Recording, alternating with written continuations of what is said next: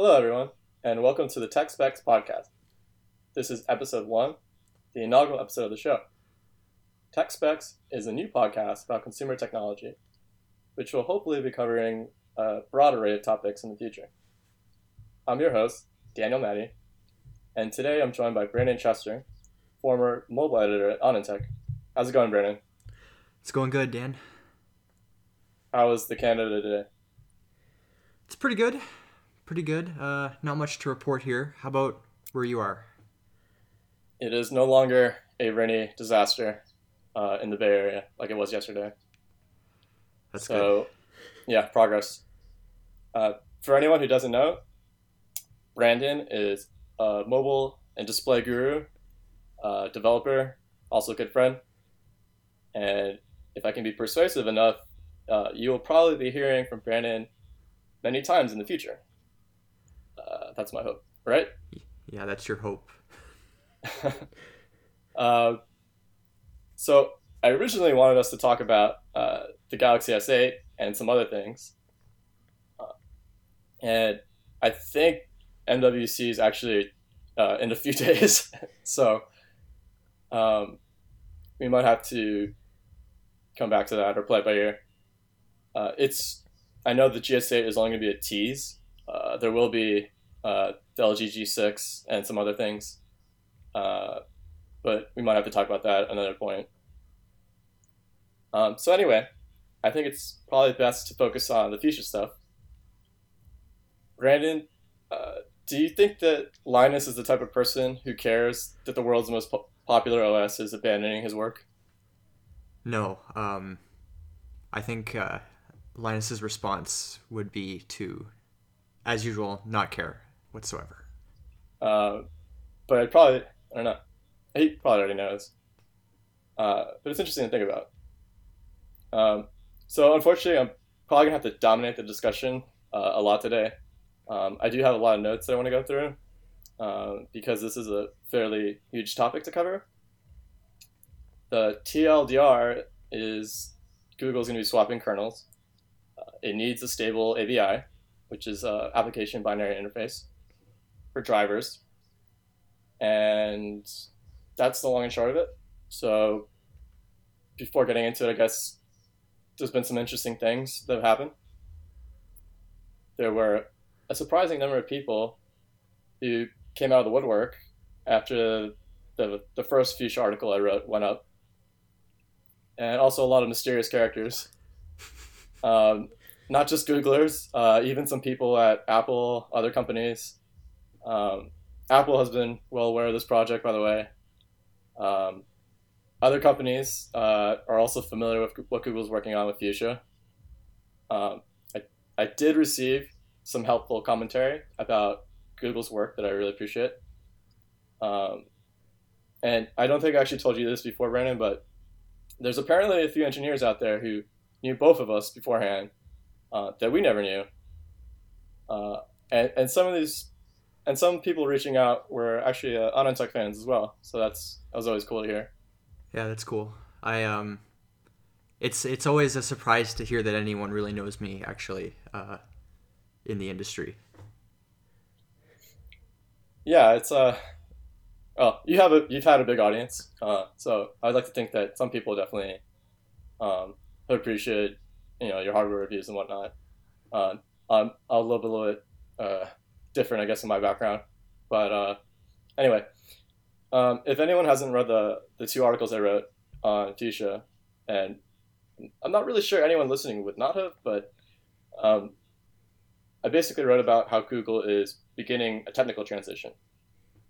They're going to be gradually, extremely gradually, replacing the Linux kernel-based Android kernel and Chrome OS, I guess, as well, with the new operating system called Fuchsia. And first of all, I just want to say that Fuchsia is really, really cool. This is an awesome project that makes a ton of sense for Google. And then after that, I kind of just want to say that everyone needs to calm down, way, way down. This is one of those things where 10 people can see the same thing and all interpret it differently. if you have deep reservations about what I wrote in my first piece, I would encourage you to go back and replace the word Andromeda with Fuchsia every single time, and then tell me if it's still as disagreeable to you. Um, and what I want to stress to death is that the Android the API is not the same thing as Android the OS. And I have never said that the Android API or the frameworks are going away anytime remotely soon. So I never would have thought this article would be so controversial. There's no news in it. People were writing about Android abandoning Linux last year. I expected uh, Google's direction to be controversial, but I was mostly just quoting open source. So there's quite a lot in open source that's all being developed in the open. So it's kind of hard to draw certain conclusions. And I know that for articles on the internet, people often don't read past the first sentence or paragraph, and I get that. That's just how internet writing goes. You and I have both gone through this many, many times before. Yeah, it's basically the first sentence or something, then the last one, and that's your article. Yeah, I've written a lot of press releases where even the headline is not a given. So uh, there's a lot to it, and it's on you to hold people's attention and get to the point and be clear. Um, but anyway, I did try to give as many caveats as possible about me not being a programmer, not being a kernel engineering expert. I probably have a few things wrong there, and if anybody could please send me any technical corrections. Unfortunately, I got a little bit in that regard. Uh, Unfortunately, and the other thing which is obvious is that yes, Hiroshi Lockheimer has publicly denied that Android and Chrome OS will merge. For anyone not familiar, Hiroshi is the SVP in charge of Android, Chrome OS, and the Play Store. I've worked with the Android team several times in the past, so I actually got to have a meeting with him one time, and he's an extremely nice guy. Everybody loves him, and he's just doing his job. He has to keep partners calm. He has to manage PR for Google's consumer platforms. So, he said that Google's not merging Android and Chrome OS, and that it wouldn't make any sense to do so. Open and shut case, right? Or maybe you just merge those two APIs into a new operating system, and then all your existing Android apps will continue to work. But it's not running on Linux anymore. So you can sell that message. You can just say, this is a new operating system. It's not, replacing anything because all your stuff's still here. All your apps are still here. I think marketing can easily find a way of selling that. And to be clear, the Android kernel is not pure Linux by any stretch of the imagination. It was a Linux fork from day one. Some things do get merged back into the mainline Linux. And Android's version of Linux is always some number of releases back from the current Linux version. So anyway, what finally dawned on me is that a lot of people are confused or get confused about what an operating system is and what the word Android can mean. So maybe, Brandon, do you want to explain operating systems a bit? Sure. I mean, that's quite a question. Explain Sorry. what an operating system is, but it actually does seem like a lot of people, ever since you posted that article, have tried to explain it and not done so well. So maybe I'll have better luck than them. But when I think of an operating system, it's really just pretty much the kernel, which manages your memory subsystem and provides all the really system APIs to get things done, working with I/O and such. And then I guess you would include you could consider your developer facing API to be part of that as well. So if you were thinking about Android, you have the kernel that runs underneath, and then Android has a set of APIs that allow you to develop software that runs on the device, and that's all about that's all that an OS really is, like, as far as I'm concerned, right? It's just something that handles the core tasks that are required for a device to function. So, like if you're swapping the kernel, right? Then you're basically not the same OS anymore, is what you could say. Yeah, and the distinction is just there's the API and the frameworks which sit on top of the kernel, but the Android API is not the same thing as Android the OS. Uh, it all comes together, but it's like you have GNU Linux, uh, you have Android Linux, you have Darwin XNU. Um, those are all operating systems, but they have both names attached to it. Um, you have the OS on top of the kernel, and then there's the consumer picture of the OS, which is like all of the above. But that includes the visual stuff, the frameworks, etc., the API. Um, and then an operating system is inherently just a bunch of programs. Um, so I think it's tricky. I think for the average person to kind of get a sense of what an OS is, and there's a ton that's going on. There's a lot of different code that's interacting together. Anyway, I think for Fuchsia, the thing is, it can and probably will look exactly like Android today. Either on a phone or a tablet, even a PC, or a two-in-one form factor or whatever. Maybe on the PC, the overall UI looks a lot like Chrome OS. You have a GUI that's designed around mouse and keyboard. But again, all the Android apps are still there. Looks like Android, functions like Android. The API is the same. And you could call that PC OS Andromeda while calling the OS for phones and tablets Fuchsia. You can continue to call all of it Android. We have no idea what the marketing names will be. And it really doesn't much matter. But the underlying OS will be Fuchsia, and Magenta is the kernel. I also said, specifically in the article, that Fuchsia might only launch on PCs, like laptops to begin with. I don't really know. For all we know, it might take several more years to launch on phones and tablets. I do think there's a good chance it'll launch this year. I think there's a chance that both Andromeda and Fuchsia launch this year.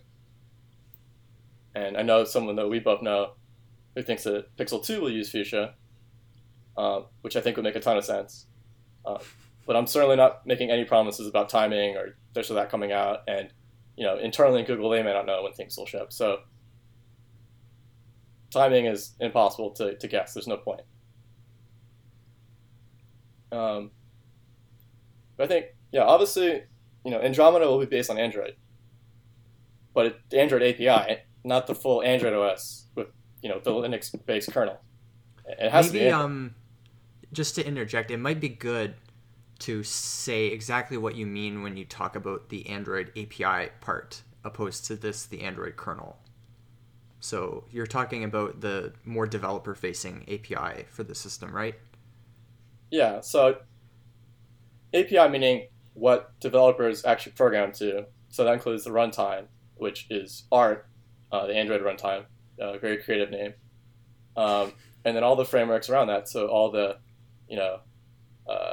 list view, all the different UI components, animation, all the SDK and the Animation, NDK. NDK maybe you'd probably be better person to explain this stuff. Well, what I'm curious is, based on what you've seen, and obviously, of course, there's a degree of speculation with all of this, but do you think Android will be the only API is really the question, right? Because perhaps, obviously, Google wants to move away from Android, the operating system, but I think there are a lot of parts of the Android API that they would love to make changes to as well. So it's not as though developers will have exactly the same experience in every respect, I would think. Yeah, exactly. So it's very unclear what will ship when. But if you look at all the open source repository, which is Fuchsia source, or it's fuchsia.googlesource.com, I think, and there's a ton of frameworks there. There's media frameworks.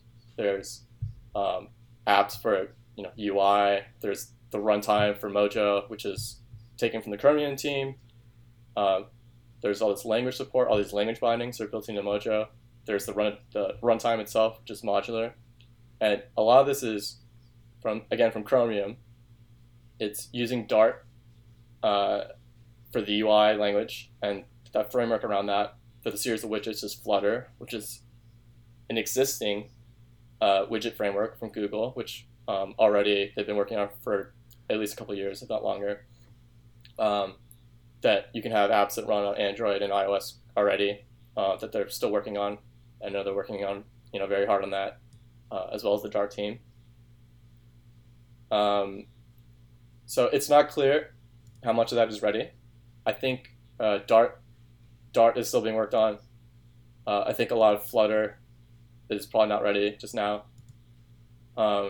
So fundamentally, you can continue to use all the existing Android API and frameworks. You can keep drawing the same kind of apps, accessing the same sensors and hardware and everything like that.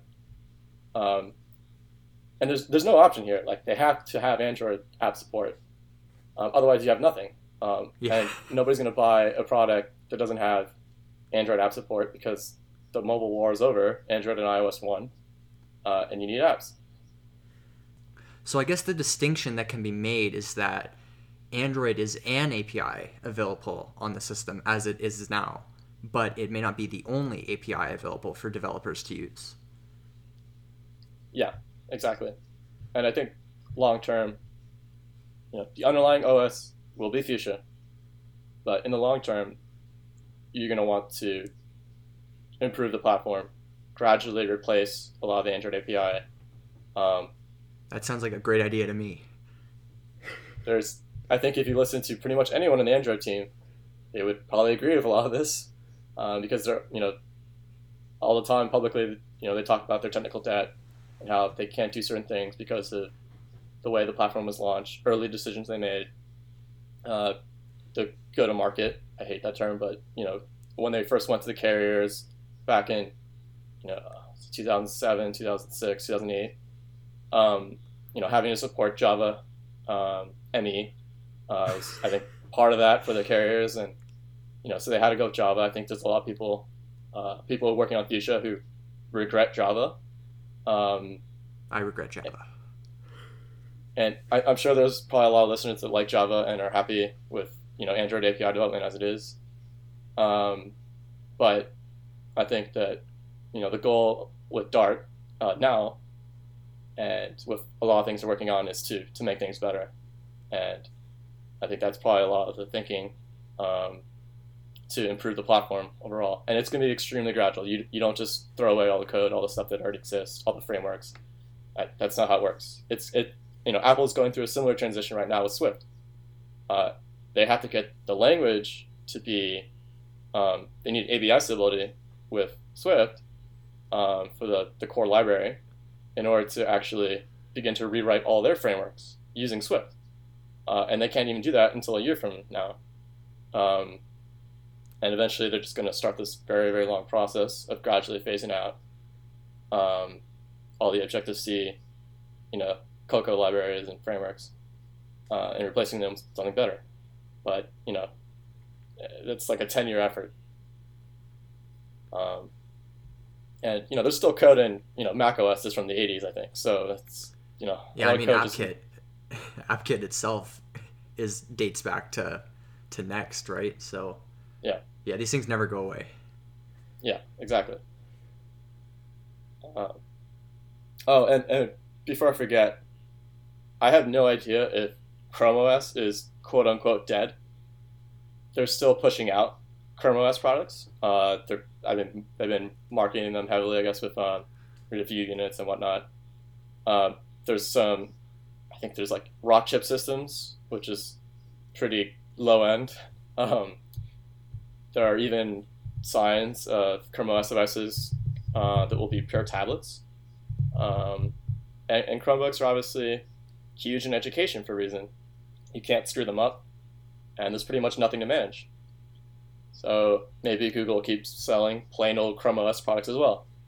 There's no reason that existing code base can't just live on its own. Yeah, So I mean, Samsung, the Samsung just launched their Chromebook as well, and that's seems to me a lot like kind of a spiritual successor to the Pixel, because it's pretty high end. So I wouldn't imagine that thing gets end of lifed, you know, right off the bat. yeah, I think that's what Hiroshi and I guess Dave Burke and others are kind of trying to reassure people that hey, we're not going to just abandon these overnight. There's no way they do that. There's no reason to do that.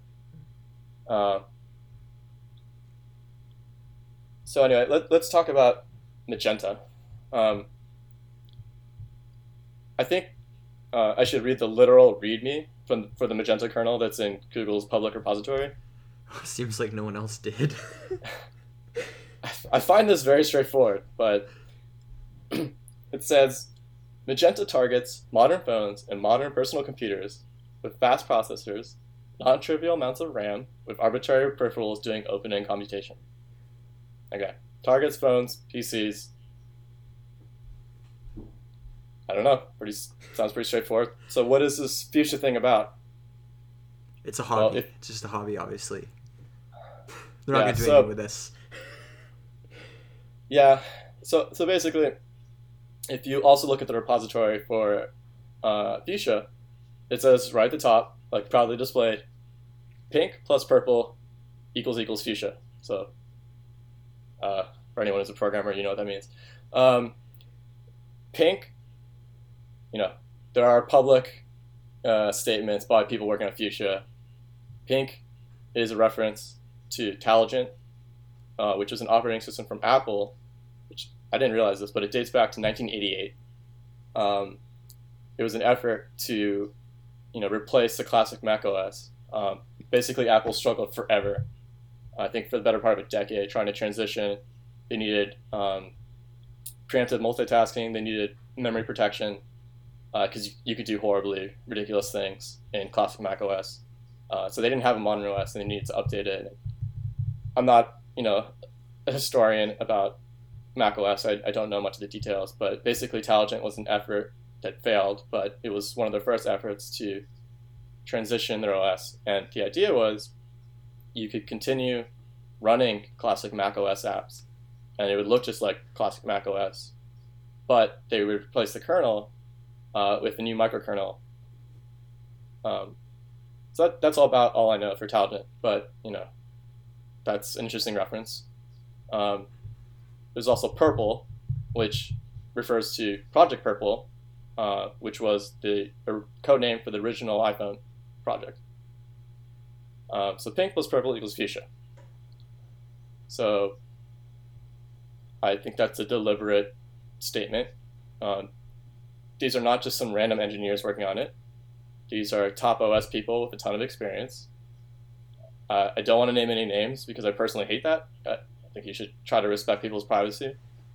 But still, none of this is really a secret. There are people from the original iPhone team, the original Android team, BOS, Danger's HipTop OS, WebOS, QNX, etc. People that were not at Google but got recruited or even came back to Google to work on Fuchsia. So I would think it has to be a pretty special project, you would think. There's also over 100 contributors to Fuchsia.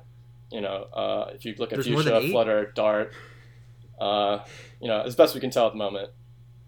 So, like you said, like it's safe to say this is not, a little hobby research project. So yeah, pink plus purple, Taligent, the original iPhone, and to me, this reads like a mission statement, or maybe more like the project purpose or something like that. These are pretty clear allusions, and I understand why else it would be prominently displayed in the repository. This is all in the open. We're not hiding anything. Most of these repositories are documented. In my article, I was just quoting the documentation. So anyway, I was hoping the first article would generate some discussion about the actual Mojo API and the relative merits and downside of what Google's working on. I think that's kind of the interesting part. Um, and I don't think Flutter is quite ready yet for Fuchsia, so that may come a bit later. I don't know how far along that or Mojo is, but there's quite a few commits that are in there, and there's quite a lot that's been done. Um, they've been working on it for at least a year. Um, so again, Mojo's coming from the Chromium team. Andromeda, which we don't know 100% what it is for sure, um, but that could be almost entirely Android based at first. And so you have the Android team, which is hundreds of engineers. You have future engineers. You have all these various teams, all working on various pieces, and they all have to come together to some extent. And some things will come before other things. And when I wrote these articles, I was hoping that some people with deeper technical understanding of kernels and Linux might be able to provide some clarification, corrections on top of what I've written. I only ended up getting a tiny bit of that, unfortunately. But I don't know, Brandon. I mean, I thought a lot of people who follow Android just kind of knew by now about Fuchsia. I mean, you and I have been talking about it for months. This was known like there were signs of this like a year ago. So I don't know. Like, is this news? Like, I guess it is news to people, but I didn't expect it to. When you sent me the article before you posted it, I wasn't expecting a bunch of controversy over what to me didn't seem like news, more like a good overview of like what people had already known was going on and what was publicly documented as going on a public GitHub repository that anyone can go look at. So yeah, I don't know. I don't know why it was so controversial. I mean, we were arguing about Dart in like December. I think maybe even before Dart. that. Yes. And well, I didn't believe you then. Oh, okay, good. That's good to know now. I'm glad it's finally coming out. Um, I think, well, there were a ton of articles. I think it goes back to last August, I think, about Google using its own kernel for Fuchsia instead of Linux. This is not an opinion. The OS is not Linux. Um, I went back as a sanity check and reread some of those articles. They said almost the exact same things as like what I wrote. So yeah, what's new here? Um, the amount of public commits has grown a ton. So that's why I kind of just was checking on it every once in a while, and starting a blog. I figured it'd just be an interesting thing to write about for a first piece. But yeah, most of the information dates back to last fall. Mostly just wanted to talk about Fuchsia's API, which is very interesting, and maybe we can do that one day. In my initial draft, I had actually originally written that it kind of looked like Android was being merged into Chrome OS rather than the other way around. And what I was thinking at the time was, well, Mojo, the API, Modular, the runtime, these things come from the Chromium team. Mojo, native client, etc. These were used in Chrome OS, and they allowed for things like Arc, which enabled Android apps in Chrome OS. So given all that, and there was a story from the Wall Street Journal, which kind of surprisingly is all the way back in 2015. They were claiming that Google was going to merge Chrome OS into Android, which evolved into the rumors about Andromeda last year. So I thought that all made sense. And there's the name Andromeda, which visually looks like it's made up of the words Android plus Chrome plus maybe Dart. So I don't think that's a coincidence. I mean, you never know, but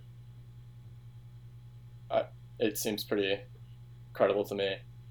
But anyway, after thinking through all that, I I settled on saying that Android and Chrome OS, meaning their APIs, might be merged on top of Fuchsia, and I thought that was probably more technically correct. Um, and all the open source commits really kind of paint that picture altogether. So, anyway, I think all these things are linked together to varying degrees.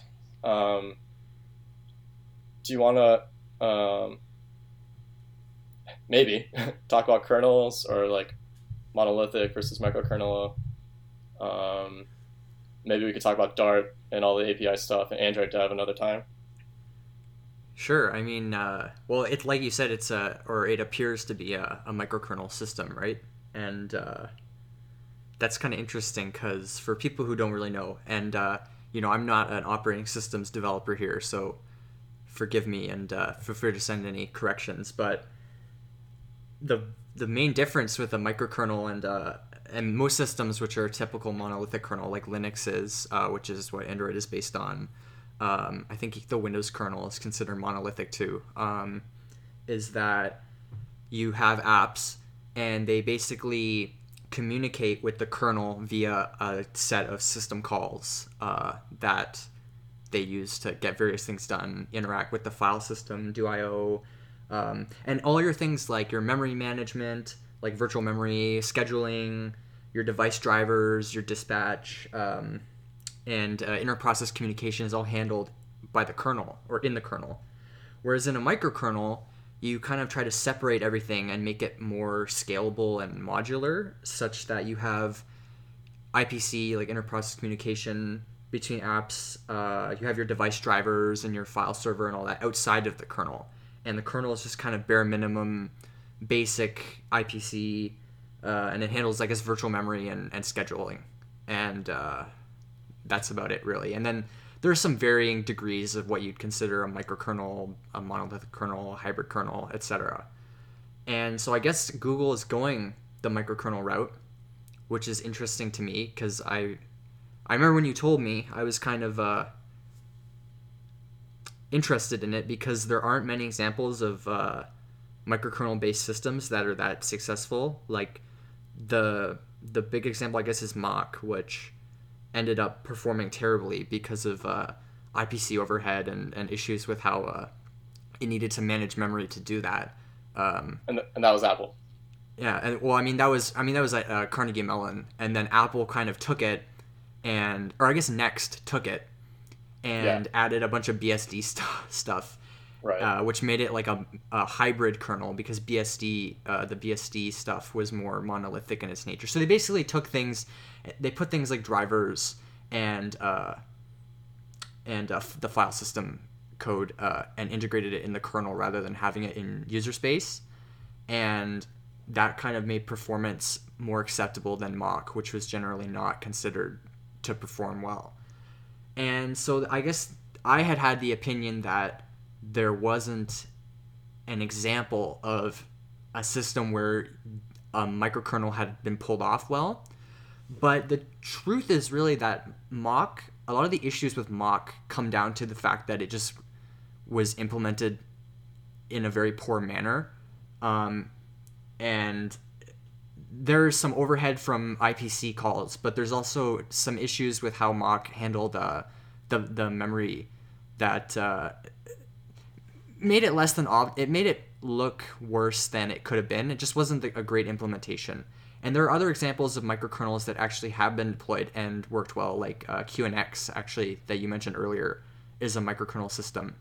And so I'm not sure exactly I can't speak to what Google's rationale for going this route would be, but they have a lot of operating system people there that are much smarter than I am. And I would bet that they have a good reason for migrating away from Linux, which is a very monolithic system, to a kernel that handles fewer tasks and kind of moves more things into user space. So yeah, I mean, I really don't know what direction they're going there or why, but I'm sure that as the repo gets more commits and they document more things, it might become clearer as to why they went this route. That was a really good overview. Um, Yeah, good job. I think, well, for one, you can look at Mojo and again, taking from Chromium, there's a series of all these IPC calls where you can pass uh, data through. There's message pipes. There's data pipes, which are bigger data, which are unidirectional but not bidirectional. There was shared buffers as well for memory. Um, so you can have, yeah, this is all in user space. And I think what you're leading to, so forgive me if I'm wrong, the trade off, as far as I understand, between like a microkernel and monolithic is, you know, a microkernel is more scalable, but monolithic is more performant. Is that right? Yeah, at a high level, because with a microkernel, you end up having to pass messages pretty frequently. Where like there are a lot of cases where if you have a monolithic kernel and an application needs to do something, it's a single system call that it does. Whereas with a microkernel, there can be interprocess communication, and then there's some memory related overhead, and there can be CPU context switching overhead that reduces performance. But there are, like I said, there are examples of systems like QNX, which is a real time OS in many respects that can do it performantly. So there are obviously ways to build a system in that manner that do perform well. Yeah. Uh, it's I think this goes over certainly my head in terms of the technical nitty gritty about operating systems, um, and you know I'm sure people who actually have worked on OSs and kernels and whatnot, maybe they're rolling their eyes at us. I don't know, but um, there's a lot of interesting details there into why Google is doing things a certain way. Um, but the other, the real question here is why are they doing a new kernel? Why are they doing a new OS? And I don't really want to get into the whole BSPs and drivers and Linux part of Android. Uh, but basically, Linux doesn't have a driver API. Uh, Google controls the OS userland, but the device vendors are the ones who ship the updates for devices, Android devices. SoC vendors are the ones that write the drivers. So what Google's trying to do is what they need is a stable ABI for drivers. I don't know if you want to talk about binary blobs and a lot of that. I mean, so I guess what you could say is that Linux itself as a kernel is not entirely open source because there are a lot of parts of it that have binary blobs, which are basically here's a compiled binary of some code that you don't have the source for. You don't know what it is really. And most of it is basically driver related. So a vendor provides this, it gets put into the kernel to support some hardware device or something of that sort. And so on Android, all the vendors provide these binary blobs that are closed source that exist for driver support. And so it's not it's kind of out of the control of the handset makers and of Google in that sense. Yeah, um, and it could be a very depressing situation all around for many devices, especially for low cost devices, low cost SoCs, systems on a chip for anyone not familiar.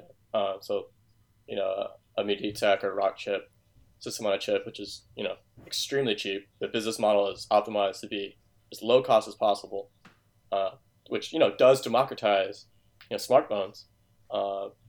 We have phones. I think there's Android phones that cost like $70 US in certain parts of the world, like East Asia, which is amazing. But what it boils down to is Google wants API stability. There has to be a sane path that actually enables hardware vendors to write updates at reasonable cost. MediaTek never updates anything. Um, it doesn't make sense to. I mean, from its perspective. So Yeah, I mean it's just not cost effective when your SoC costs $3, right? yeah, to put the effort into writing updates and doing board support and stuff. And even with other devices, Google and other vendors have run into this. Like, I don't want to call anyone out in the SoC space, but there are certain companies that have a very bad track record of providing BSP support, even though their SoCs are not even that cheap. And Google has had to deal with this in a few of their devices, whether because the vendor doesn't provide updates or the vendor is called Texas Instruments and they left the SoC space entirely. Yeah. So it's just an issue for being able. It's just another part of the process that makes it harder to ship updates. Yeah, Google and device vendors, they do their own code, they do their own bring up, whatever, but they're dependent on the silicon vendors and for drivers. So what can they do? I mean, you just have a series of mutual dependencies, all sorts of different engineers at different companies working together to get something to ship. So anyway, we could probably talk about that for days, but to wrap this discussion up about Fuchsia, uh, what I want to say is I think some of the primary motivations are the following. One, replace the Linux kernel, which has caused Google a lot of pain over the years.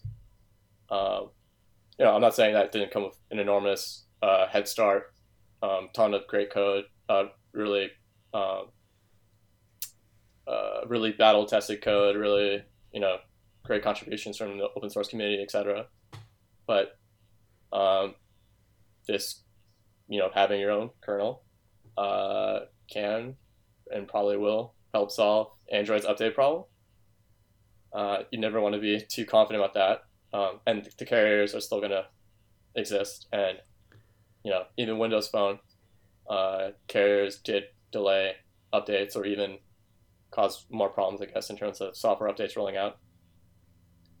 Um, Number two, I would say over the very long term, you want to complement slash substitute slash replace the Android API and the frameworks with something better without the technical debt that Android's had since the very beginning.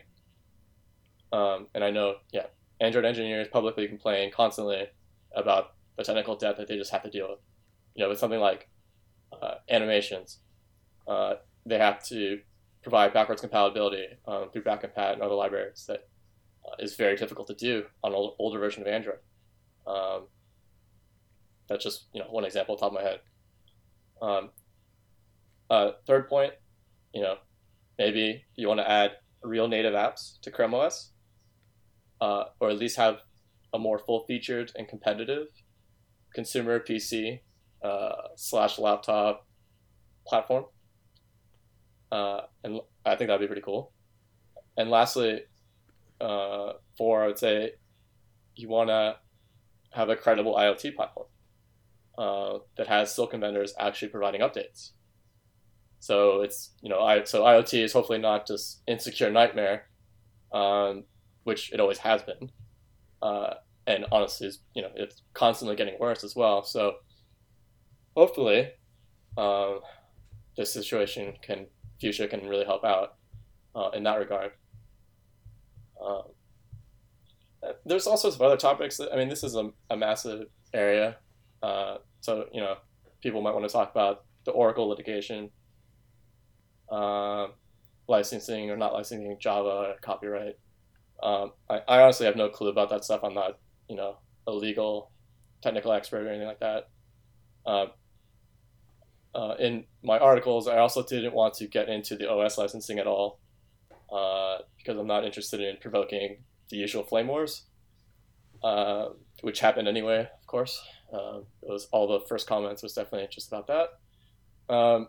But I think, so I wrote down, I think for Fuchsia they're using revised BSD, MIT, Apache 2 licenses.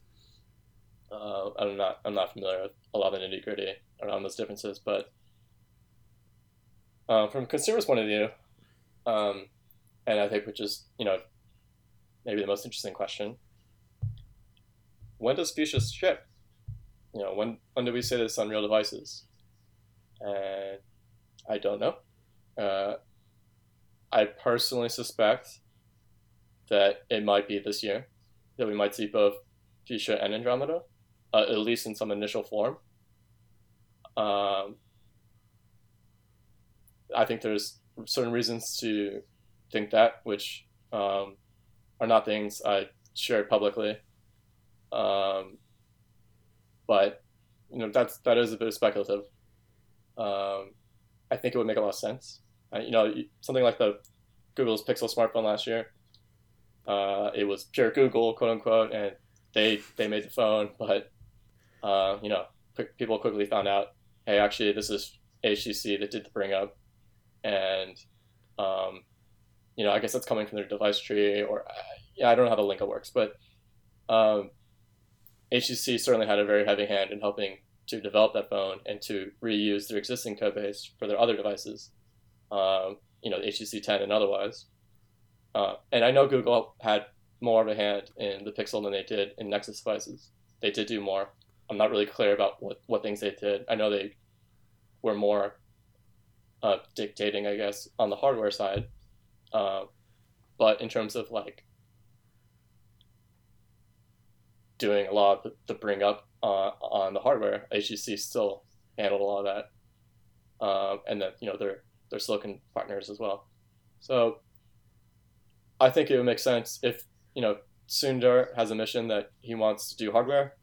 They started that yet again for like maybe the fourth or fifth time, but in a bigger way last year, and I think they're going to continue to evolve that and how much they do, and they have more runway, more time on Pixel 2 and other devices.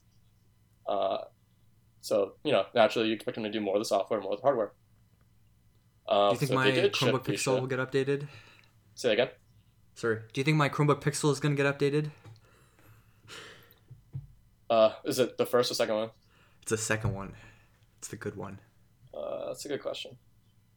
That's my question about the whole thing. Is not when it ships. It's hopefully the Pixel phone, Pixel XL.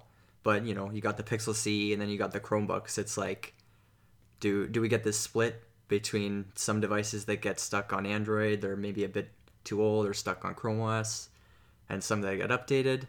That's a whole other situation. So your Chromebook, that was 2015, I think, right? Yeah, 2015. Yeah, I don't think that's not getting updated. Oh I'd be shocked. no. I think Pixel C maybe is more the real question. Yeah. Again, I don't know if you can actually update the kernel in place like that. So here's something that I think is obvious. If they ship Fuchsia this year, so Pixel 2, whatnot, they're not going to leave last year's Pixel phone to die. They're not going to say, oh, no updates. Like, that's definitely not happening. So either Sorry, it gets just Android O, whatever that will be called, and it just, standard new Android, or they can replace the kernel and put Android O on top of it, of course. And I'm not really sure how that works, so I'm not going to pretend to assume the technical details of what they're working on.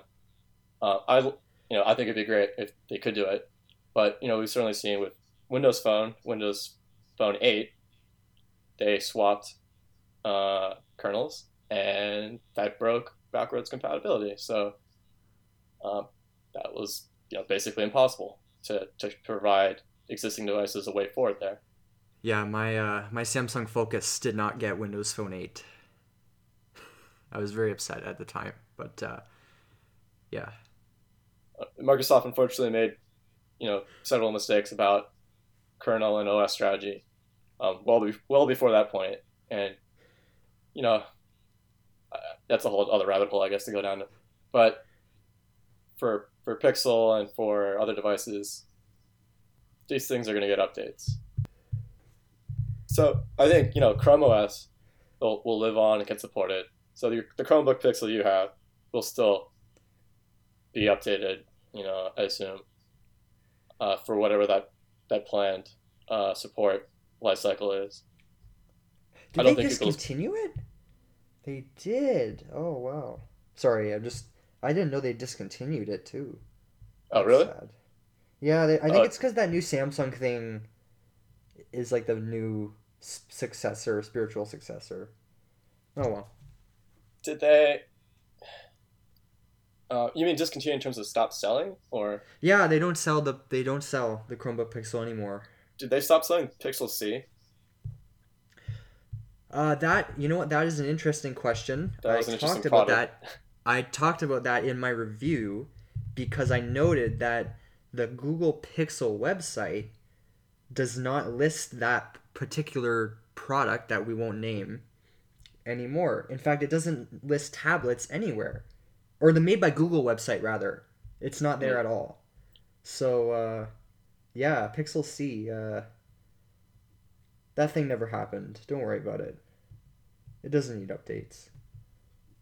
That was an interesting device, which I think had a very interesting Interesting internal life. development.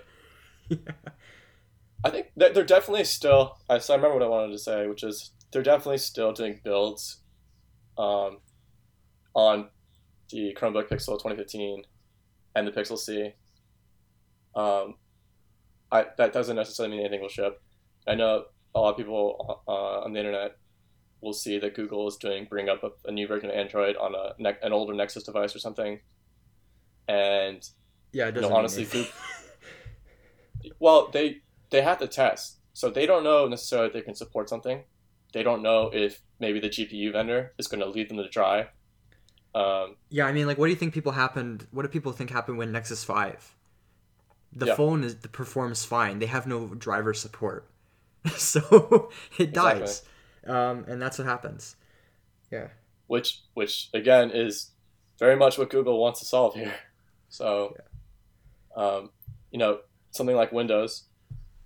I think Windows XP to Windows 10 has been the same driver ABI. I think that's what I think that's what Josh was telling me. It's it's been a long time. So Microsoft um, is very good at that backward compatibility game. yeah, Nothing breaks. right, exactly. Things will just work forever. And there's pros and cons. At some point, you have to make breaking changes. But yeah, there's basically you want to balance, right? You want to have 4 or 5 years at least, probably at least stable driver ABI. Um, anyway, so for Fuchsia, Andromeda, you know, all these things, I'm happy to talk to anyone about this. The internet is often not a very friendly or inclusive place, but it's important to just have mutual respect and just be relaxed. And reasonable people can disagree. That's perfectly okay. No one is going to die if you disagree about really boring operating system details. Uh, but so there's a lot more that we could talk about. I think this is enough for now on Fuchsia. I want to see how are we for time. 55 About an minutes. hour. That's not. Yeah. Yeah, that's not as bad as I thought. Do you want to talk about Galaxy S8 or MWC, anything like that? I don't even know what the rumor is for the Galaxy S8. Like, I've kind of seen it, but I'm like, I don't know. I'm out of that game now. It's not gonna have buttons though, right? No, So probably virtual buttons. I'm friggin'. Oh, but it's longer, isn't it? Right. Yeah, it's So that's it's okay like then. 21.9 or something like I that. just don't want to give up my vertical space because I was using my app on a phone with on-screen buttons, and when you consider the space the view pager takes, and then the action bar, and then the status bar, and the on-screen buttons, you have like no space left to show anything. I'm like, what the hell? I don't know. Yeah, so it's interesting how they're gonna do this. I think it's interesting how Apple's gonna do it as well. But if you're playing a video, which is 16:9, do you just show black on the sides? Um, Yeah, that's the interesting question, right? Um, I thought about that, but then what if your phone has a white face, that doesn't look good either, right? That assumes yeah, you have a black phone. Um, yeah. so I feel like there's no good solution there. Um, there, I think there's, I think it all makes sense. when things when we see what actually happens. It's a bit hard to wrap your head around, but I think they're just OLED, gonna keep showing the buttons, to be honest. yeah. And then in Android, as it is, the buttons like minimize. They go into like those little dots The dot state. when they become inactive. Um, so the other thing, OLED is tricky. You have a big problem with video and like web content where you want to have a dark mode. Uh, the reason you do this, to anyone listening, not familiar with OLED, you you're not using any power when you have a black pixel. It's not emitting light. Um, so to save energy to be more efficient, you want to have a dark background, as much black as possible. So you have dark mode on a lot of these OLED devices, and that presents a lot of design problems because it's really hard to just make dark mode for all your UI frameworks. That's not something you just turn around in a week. It's a ton of work. It breaks everything, and you have to do it very carefully. And two, it presents challenges for things like video and web content where things are often very bright and they don't really mix. And you can't just make all the video content dark. You can't make people's websites dark. You can't just automatically convert that. So it's a massive technical challenge. A lot of these things don't have clear answers. So I think that's what I'm like really looking forward to see is what does Samsung do? Eventually, what does Apple do? Um, There's even font considerations because the way the eye works, the iris gets wider when it's looking at something dark, and if you keep fonts that are really thin, then you kind of get halation because of it gets fuzzy on the edges, kind of like a camera when you make the aperture wider. So some apps will even kind of alter their font scheme and their kerning and stuff depending on if it's white on black or black on white. So that's an interesting challenge from a usability perspective. that is interesting. I'm guessing Android doesn't do any of its own compensation, right? So No, I don't know of many things that do, but like even just I have a pretty heavy astigmatism, for example, and for me, like people always mention how like dark mode's easier on their eyes, and I'm like really because there are a lot of people who have astigmatism and it strains your eyes pretty badly.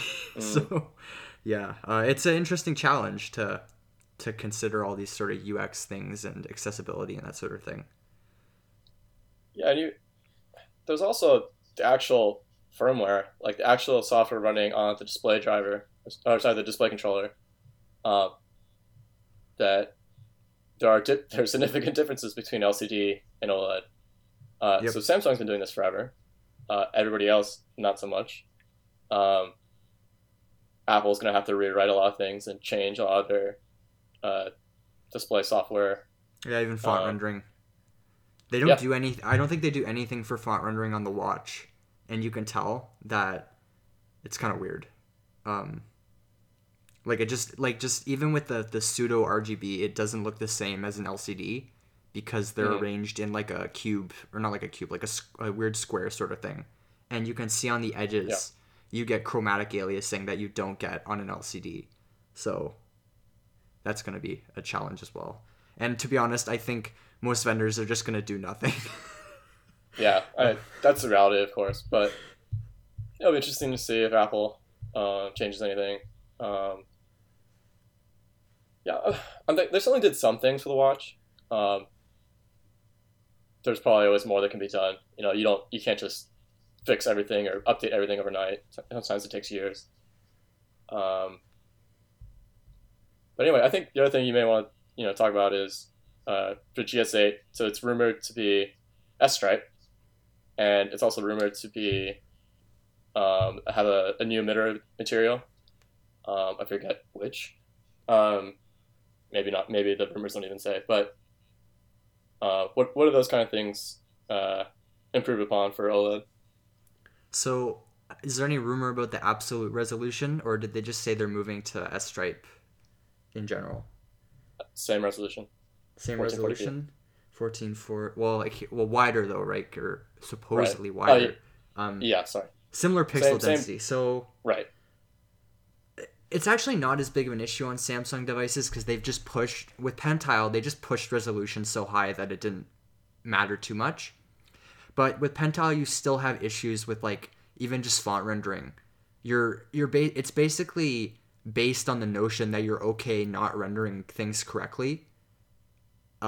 Like that's really how it works, right? You're doing subpixel rendering, and then you do image reconstruction, right, to deal with the fact that your red and blue resolution is halved. And so I had always predicted, well, I really don't think this is a reasonable solution, and I think we will eventually see RGB, especially with VR now using OLED. I will guarantee that we're going to see RGB because it's way too hard to fight Pentile's sort of screen door pattern with the types of pixel densities you need in VR. It's just not worth trying to do. Like, and it's also just a waste of GPU power because you still have to render uh, a given resolution, and then you don't get the full visual benefit of it. So you end up processing 1440p images, and your screen looks about as good as a 1080p LCD. So your GPU has to work harder, use more power, performance is worse, etc. So moving to S-Stripe would be great.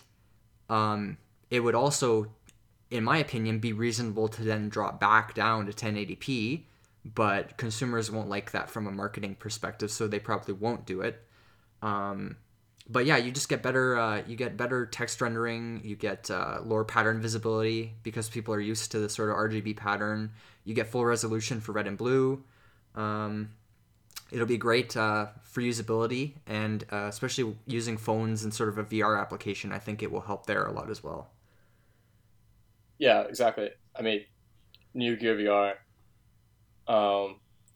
or sorry, I guess I already have a new Gear VR for what was the Note 7, using USB-C, but it'll be, yeah, a big improvement for VR because you can you can see the pentile.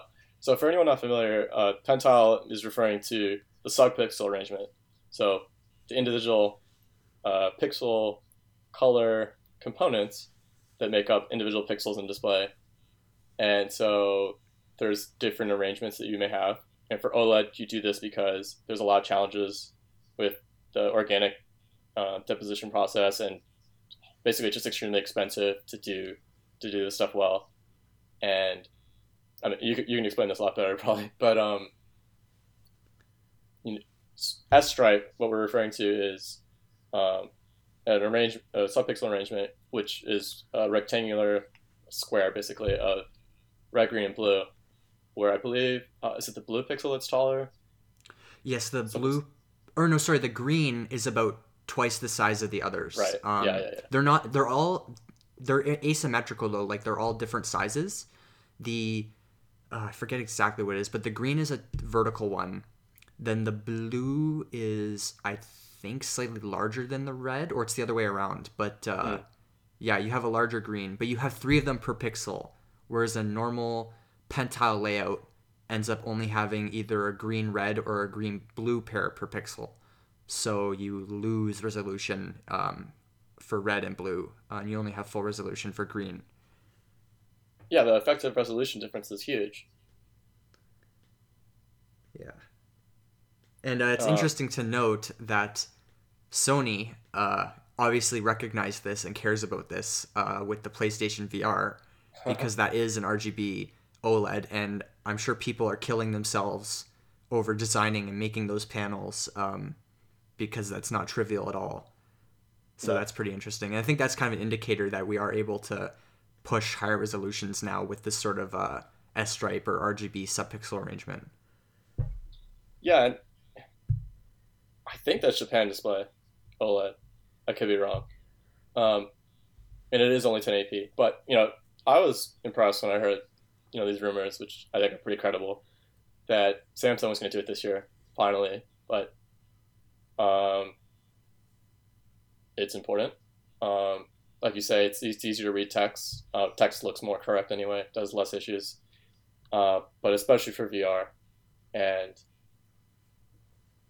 it's a big difference. It's not the sort of thing that people normally comment on. They just see the spec resolution and um, don't know the trade offs that go into that. So I think it's good to kind of help people be aware of these things. For I think for me it would be a vindication because I have mentioned this in every review I've done of OLED devices. and people always say that they don't notice it or it's not an issue.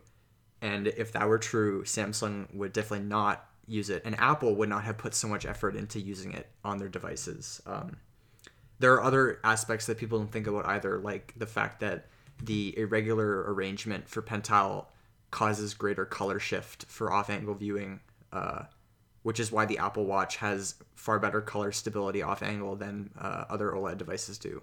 So yeah, it's important. There are benefits that people don't even think about, even if they do know about the fact that a display is pentile. So it's a good thing. I'm hoping the rumor pans out.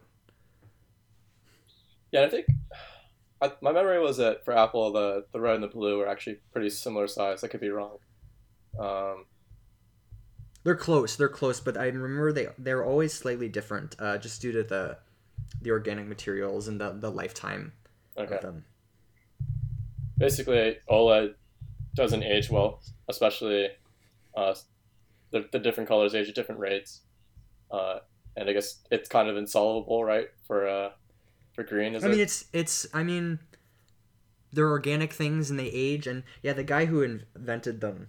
Also, I was very wrong. You're right. The blue one is the larger one. I don't know what I was Okay. thinking. Um, yeah, it's so awkward to deal with. Yeah, the blue is a long like vertical, or depending on your orientation, is vertical. Then the green is slightly larger than the red, and those are positioned beside it, so you get sort of a square. Yeah, I mean, it's just a lifetime thing. These things age. The blue emitters have the lowest efficiency. The green have the highest efficiency, and so they're sized and put accordingly. So Yeah, for TVs, I know you've ranted many times in the t- past about. TVs is different. Yeah. So basically, you have WOLED, which is white OLED, which means you have a white subpixel, which is larger, I believe, and it just is more, I guess, efficiency in terms of light output and a lot easier to make at cost and at large panel sizes.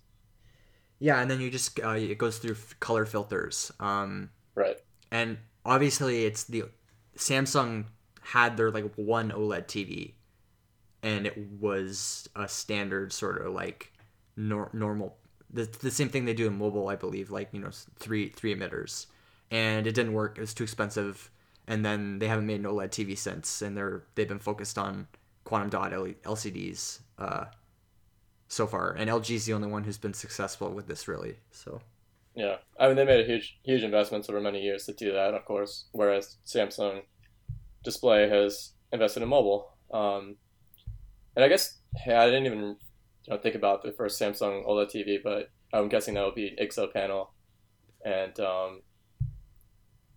now, actually, maybe we should rant a bit here about Samsung at CES because QLED. no, I don't want to talk about that. It didn't happen. It didn't happen.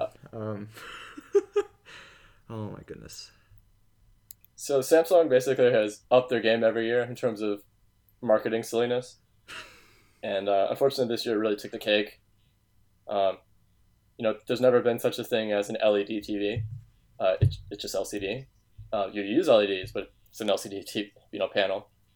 And then to say QLED implying some kind of brand new type of display that's based on quantum dot in the backplane is just nonsense. Like, that's just pure marketing. I mean, yeah, I don't know. I don't want to talk. TV marketing is pretty bad in general. We think mobile is bad, but TVs have always been. There's so much craziness there.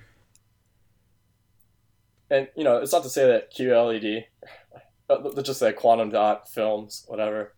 But that's really what it is. It's a film layer that's applied that helps you uh, increase the color gamut, improve efficiency, and make it possible to ship these HDR TVs on LCD with nice results. And it is impressive tech. Samsung wasn't the I should say Samsung Display was not the originator of this technology. There were a few different companies that had worked on quantum dot, if not more. Samsung ended up buying what was the company's name again? It wasn't Nanosys, right? Nanosys is still Yeah, independent. I thought it was Nemesis. Was it? Maybe they are. Well, anyway, yeah, and there's controversy about this in terms of maybe quantum dot being toxic. Um, Apple has avoided quantum dot for that reason. They rolled their own solution. They I don't think people realize how much Apple designs their own displays, how many patents they have on certain technologies, how much they really co-develop a lot of their display technologies. Uh, so there is a valid argument on both sides, I think, for what materials you use and what compromises you make and what kind of cost efficiency trade-offs you make. Um, but I think the thing that's clear is QLED is not a real type of TV.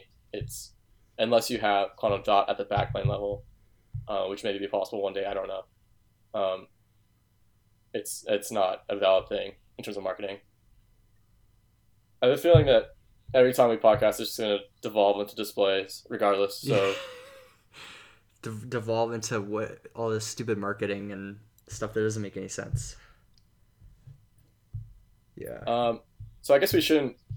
The LG G6 is going to debut at MWC, and I think the GS8 is rumored to just be teased, and the reason they're doing that is they don't want you to buy the LG G6, of course.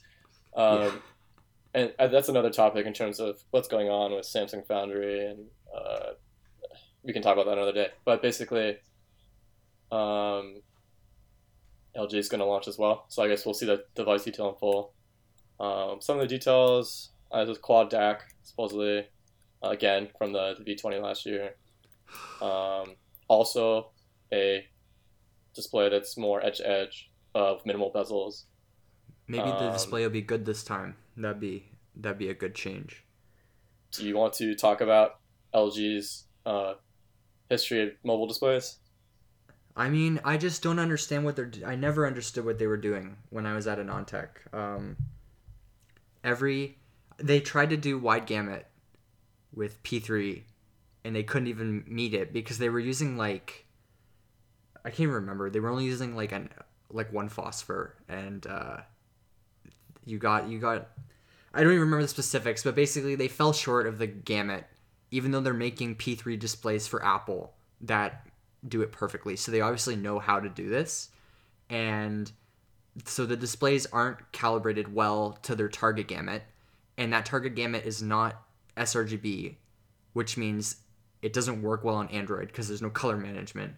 And the displays were just always inefficient. They had issues with peak brightness for so long, all because they pushed for 1440p way early on, before like this was able to be done feasibly. And I've never understood what they're doing. I feel like that I feel like on the Android side, Samsung is really the only vendor I'm willing to bet on actually shipping like something really good year over year. Whereas with LG, I'm just like, I don't understand how the company with such good that the fact that they have LG Display, which is like the leading It is. manufacturer of displays in the world, that they can't do this. They can't ship a great display on their phone. It just doesn't make any sense to me.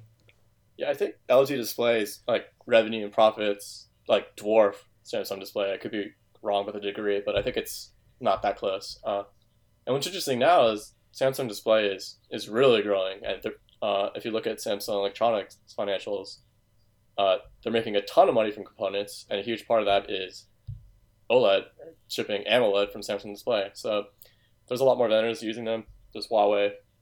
We're going to see Apple. Um, there's more, I guess, I can comment on that, but it'll be interesting to see that even though we've had OLED displays in mobile for a long time, even some of the kind of the aborted attempts with POLED from LG Display, the G Flex and G Flex 2, um, we're going to see this kind of feels like the year of OLED. Um, Yeah, a lot of this boils definitely. down to Apple finally making the transition, but it's not like OLED suddenly got good. It's just um, the ecosystem is growing, and Samsung kept the current generation of OLED technology to themselves, um, which, well, that's not strictly true, but uh, That's a complicated situation. yeah, it's complicated.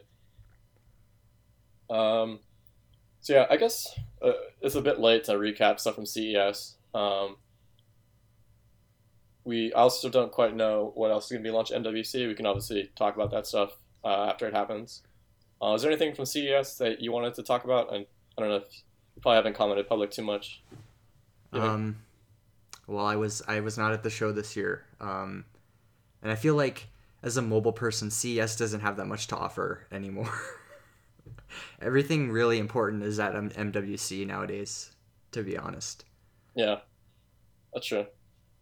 Um, and I know there's a really strong impression among people that CES is this really terrible show that's just like this slog, and the press hate it, and a bunch of like not fantastic devices launched there, not important devices, whatever, and there's just like waves of, well, frankly, there's a lot of garbage. But what I don't think people realize is the real part of the show is you have every tech company in the world all in Las Vegas at once, like Yeah. everyone, and so there's an enormous number of meetings that are taking place, um, and there's a lot that you learn. So, for example, kind of famously, you have the TV companies are trying to get Best Buy and other retailers to sell their TVs later that year. So they're making those deals at the show. So you have people flying from Asia, from Europe, everywhere to do business. And frankly, this is CES. I'm sorry that you couldn't get to go this year, but you learned so much at CES that it's like enough for half the year. Like, um, Oh yeah, for sure, for sure. It's just as a product event, not too right? Yeah, important. But yeah, when I went the past 2 years, definitely you care a lot more about the meetings than you do about going to keynotes. You could say. yeah, exactly. And frankly, we don't have time to go to the presentations for the most part. I mean, I went to a few this year, but that's not why people are there for business. So um, yeah, unfortunately, CES just gets a bad rap for that regard. And obviously, for the press, it's not a lot of fun, of course, to have to cover a lot of maybe not interesting things. Um, anyway, unless there's anything else you want to talk about, I think I've kind of run out of ideas for right now. I think that's about everything for me as well. Okay. Um, so I think what I should do is I should probably explain what tech specs is all about. Um, so I'm starting this blog um, in an effort to help explain technology. Uh, that's a big problem in terms of uh, how do you arrange content from introductory level to more in depth. How do you kind of bridge that gap? So, unfortunately, I think I'm starting off with more technical pieces, um, and I'm going to try to do more intro pieces in the future, and try best to explain all this terminology. So I apologize if when we were talking about displays, if you're not familiar with half these things. Um, One thing I want to do as an experiment uh, is if anybody has any questions, uh, anything in tech, I guess. Uh, at least it's not like enterprise or servers or something. Um, you can send an email to techspecsquestions@gmail.com, and I'll try my best to see if I can answer that on the show. Um, so again, that's techspecsquestions@gmail.com, all one word. Um, and I will be doing more introductory writing. Um, I can promise you now that there's never going to be any ads on the site. There's never going to be any ads on this podcast. Um, and I do want to try my part, at least to explain all the things that I've been fortunate enough to be able to learn over the past so many years in the industry. Um, so that is the overarching goal of the site. Um, the podcast will be similar. Um, So I think, yeah, feel free to send any questions about anything. I did write another piece this week, very, very brief, about Apple and what it needs to do to go ultra high definition. Uh, and I apologize again that that did not go into details about what those words mean if you're not familiar. I will try to be. I will try to do that in the future. I'll probably write a piece about HDR at least at some point. Um, but basically, uh, you know, Mark Gurman reported in Bloomberg that Apple is working on a new Apple TV for this year, um, and it's something that I've been waiting to see when they would launch a UHD model. They didn't do it last year, of course. They did wait, and so a lot of that is tied to, okay, when is iTunes ready to go UHD? Uh, and so I think it's pretty obvious that Apple's been encoding uh, content for their databases and whatnot uh, to upgrade to the ultra high definition standard, and that consists of wider color gamut, 4K resolution, and HDR. So there's different optional components to this and to how you do it, but basically, you already have Netflix, Amazon Video, and others that are already providing video. You have the new Blu-ray UHD spec, and it's not just 4K resolution. So there's a lot that goes into it, and if you're shipping a device that can do 4K, it's going to be ultra high definition. Um, what do you need to do to enable that? And one big component that I think a lot of people don't realize is that Apple has had HEVC, um, decode, silicon, whatever, since I think the A8. Yeah, it was there was the famous H.265 FaceTime with the iPhone 6 that Right. was then removed shortly afterward when I guess around the time things went weird with the licensing. So yeah, that's a whole other topic. But Yeah, it's a big topic, and I can't do that justice. But basically, there's a whole sorts of licensing nightmares around HEVC, which is the high efficiency video codec, which is successor to AVC, which was commonly known as H.264, and basically you get uh, double the efficiency for the same quality, or boost the quality. So for 4K content, you don't strictly need HEVC encoding, but if you're going to do it in a reasonable amount of bandwidth, it makes a huge difference. So Apple's had some silicon. We're not sure exactly how it fully developed, but out of the way, they haven't had it active because of all the licensing problems. Uh, so they have existing systems on a chip that they can use. They don't need to make a new SoC necessarily, but they do have to enable it. Um, and then part of the other things that have to go into this for HDR is, what HDR standard do they pick?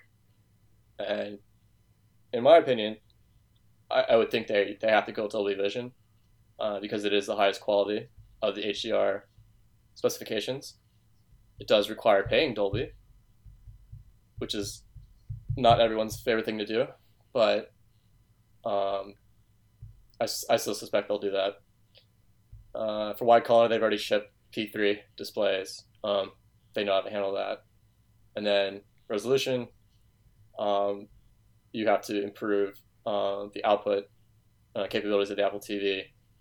I think it's HDMI 1.4 still, which is a bit painful. You might want to improve to 10 gigabit Ethernet maybe, but on the Apple TV, start with gigabit internet for God's sake. yeah. So Apple's basically hit a cost, or hit a price point with their margin on top of that. And the Apple TV is not cheap compared to the Roku and the Amazon devices, but that's their strategy. They went as low as they could go, given what they want to do, and so you don't get things like faster Ethernet, which is a shame. but there's a lot that they can upgrade, and you also need HDCP 2.2. So you need DRM basically that Netflix and all these other providers require to get 4K Netflix UHD content to make everybody happy from the content vendors. Um, so those are things that we need to see from Apple, and then all that comes together in terms of iTunes finally launching UHD content. What devices get to have this content? I mean, I guess the iPads are already capable. The problem you have on mobile is we don't have HDR displays yet, which for mobile I think you're going to need um, local tone mapping to enable that. And I don't know what kind of time frame we're looking at for that, but it's much harder to do that in a mobile device in a power efficient manner. I think that's about it, unless I'm missing anything, Brennan. But No, that's about right. I would add that I would hope they up the bit depth on their displays too once we actually start getting wide gamut video content, because I don't want color banding to start being an issue with media on devices. That'd be pretty sad. yeah, and that itself is a pretty enormous topic. So maybe for another day we can elaborate a bit and have a color monologue or something. Um, yeah. Uh, Brandon, anything you want to plug? Uh, Anything you want to talk about? Maybe your Twitter handle at least.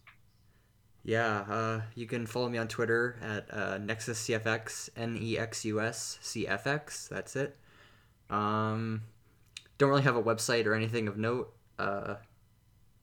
Yeah, for me, I have no idea what I'm doing right now, but hopefully I'll be on here again if I can find the time, and if Dan can convince me well enough to come back.